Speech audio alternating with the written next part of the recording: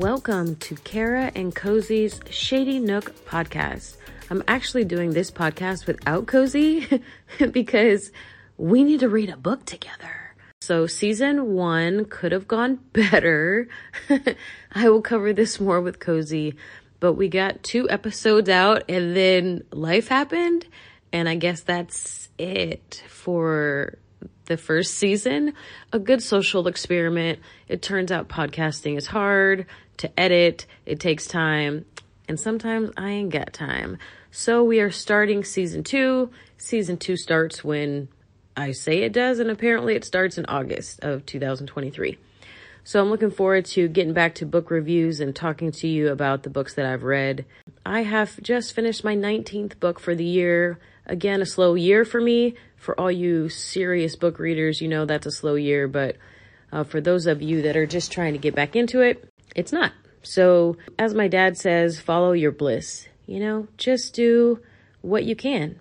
And especially with reading and those things that you're trying to do that you enjoy, don't put any extra pressure on yourself to do more. Life is hard enough without us trying to force ourselves to read books. So my last 2 books are what I'm going to go over for this podcast, and it's probably going to be a short podcast, but I'm just trying to get these reviews out. My 18th book was called The Fourth Wing, and my 19th book was called The Wisdom of the Bullfrog. So The Fourth Wing by Rebecca Yarros is like taking the country, perhaps the world, by storm right now. And I was in an office with a couple of federal agents with the Air Force, a male agent and a female agent, and they both were just going crazy over this book. Like, this is it. This is it's an amazing book. And I was like, I don't know. You know, I'm super skeptical. I don't know if I trust you guys, if you have book credibility. But they were like, I mean, for 2 people in the workplace who are very different, they both were very excited about this book. So I downloaded the book, and I'm happy to say this was not an audiobook. This was a book I read. And essentially, if I can summarize, it's basically about a girl who is going through a dragon academy to learn how to ride a dragon and to find her chosen dragon. You had me at dragon. If you know me at all, I'm a big Game of Thrones person. I love all things Khaleesi. I was Khaleesi 2 times in a row for Halloween. So there's that. So basically, if you throw dragon in a sentence, then I'm game. In that respect, this book did not disappoint, right? We have a good portion, I would say the first half of the book, where our main character is kind of going through all these Hunger Games kind of rigors to essentially get to the point where she can meet her dragon, and it doesn't disappoint. I'm not going to spoil it, but there's some great parts of this book. And especially, well, I guess that is a little bit of a spoiler. Spoiler, she gets a dragon, but that's not like the big spoiler. So I'm not going to spoil the big spoiler, but it's really cool. And she is fierce when she needs to be. And I like that in a female character. You know, of course, there's also this, you know, sort of villain, black wavy hair, brooding in the shadows kind of guy who wants to kill her. Is there a spark between them? You'll have to read and see. Okay, spoiler. Yeah, of course there's a spark between them. That's the other half of the book. But then Rebecca sort of loses her way. So she does a good job of like character development for some of the characters. And then not any character development for some of the others. And so you know that they're going to die. And so there's good character development for some.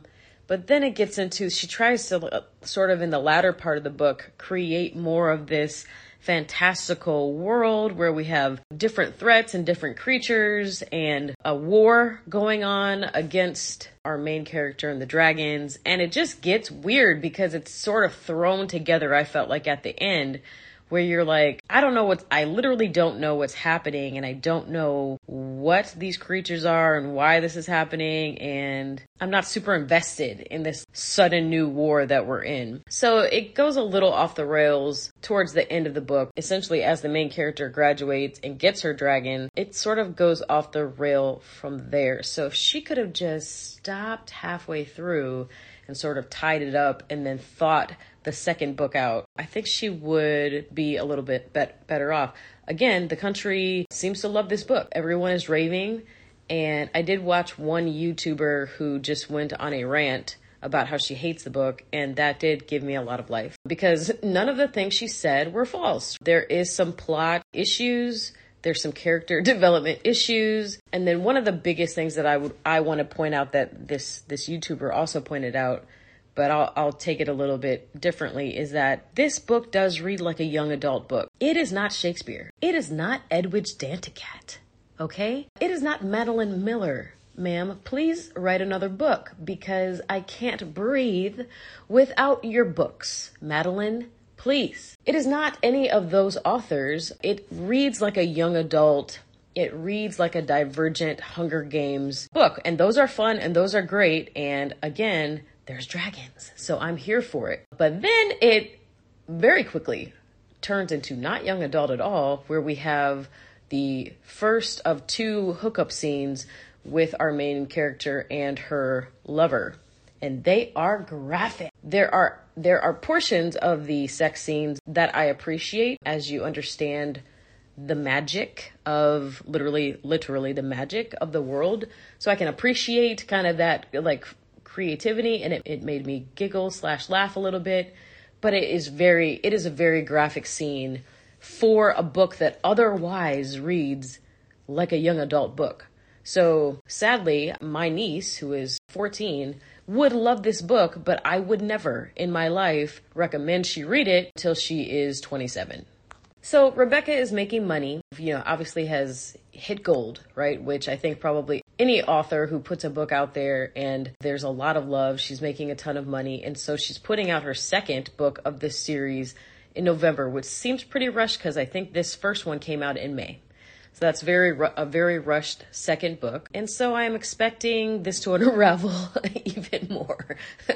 I'm expecting this to unravel even more because things got really weird at the end. But do you, Rebecca? I am still here for it. Everything doesn't have to be Shakespeare for me. I appreciate a good fantasy book that I can get lost in.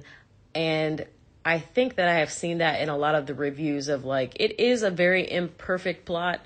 There are a lot of problems with the writing, with the book, but we loved it anyways. It was fun. It was immersive. It's a magical place enough to where you can invest yourself in and get a little lost. I actually read the majority of this book on my way to Germany, overseas, obviously. And so this was a great book for me to read on the plane. I intended to sleep on the plane for about four or 5 hours, and I'm pretty sure I got like an hour of sleep because I was so caught up in the book. So that's a good book. That's what books are for, so that you can get lost and kind of like forget what's going on otherwise. Shout out to Rebecca Yarros for a good first, I don't know if it's not her first novel. It's her first fantasy novel. The second one will be in stores in November. So everybody who hasn't read it, catch up.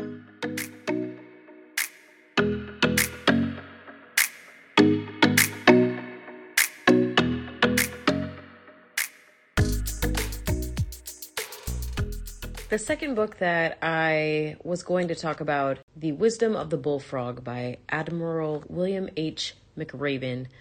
I think I'm going to save this one for Cozy because Cozy and I talk about leadership a lot. So I think I'm actually just going to use this as a cliffhanger.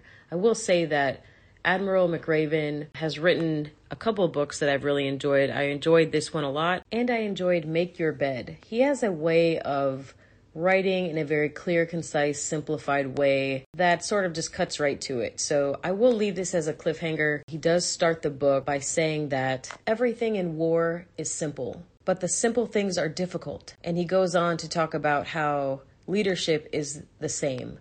Everything in leadership is simple, right? The concepts of leadership are simple. Take care of your people, hold people accountable, do the right thing. That's simple. But it's the simple things that are difficult. And so at this place where I am professionally, that really had a profound effect on me. And I will talk more about that with Cozy, because I think that he will have some good stuff to contribute. So I actually will just leave you today with a very short podcast, my book review of The Fourth Wing by Rebecca Yarros. Thank you all for tuning in. We're kicking off season 2. And by we, I mean me. I'm kicking off season 2, but Cozy will be back shortly so we can get this party started again. Oh, one more thing. If you have any feedback, questions for Cozy or I, or comments about the book review, feel free to reach out to us. You can reach out to us at caraandcozy@gmail.com. Cara, C-A-R-A, and Cozy, C-O-Z-Y, @gmail.com. Tell us what your comments are, questions. We'll hit them up for the next podcast. Hope everybody is well. See ya.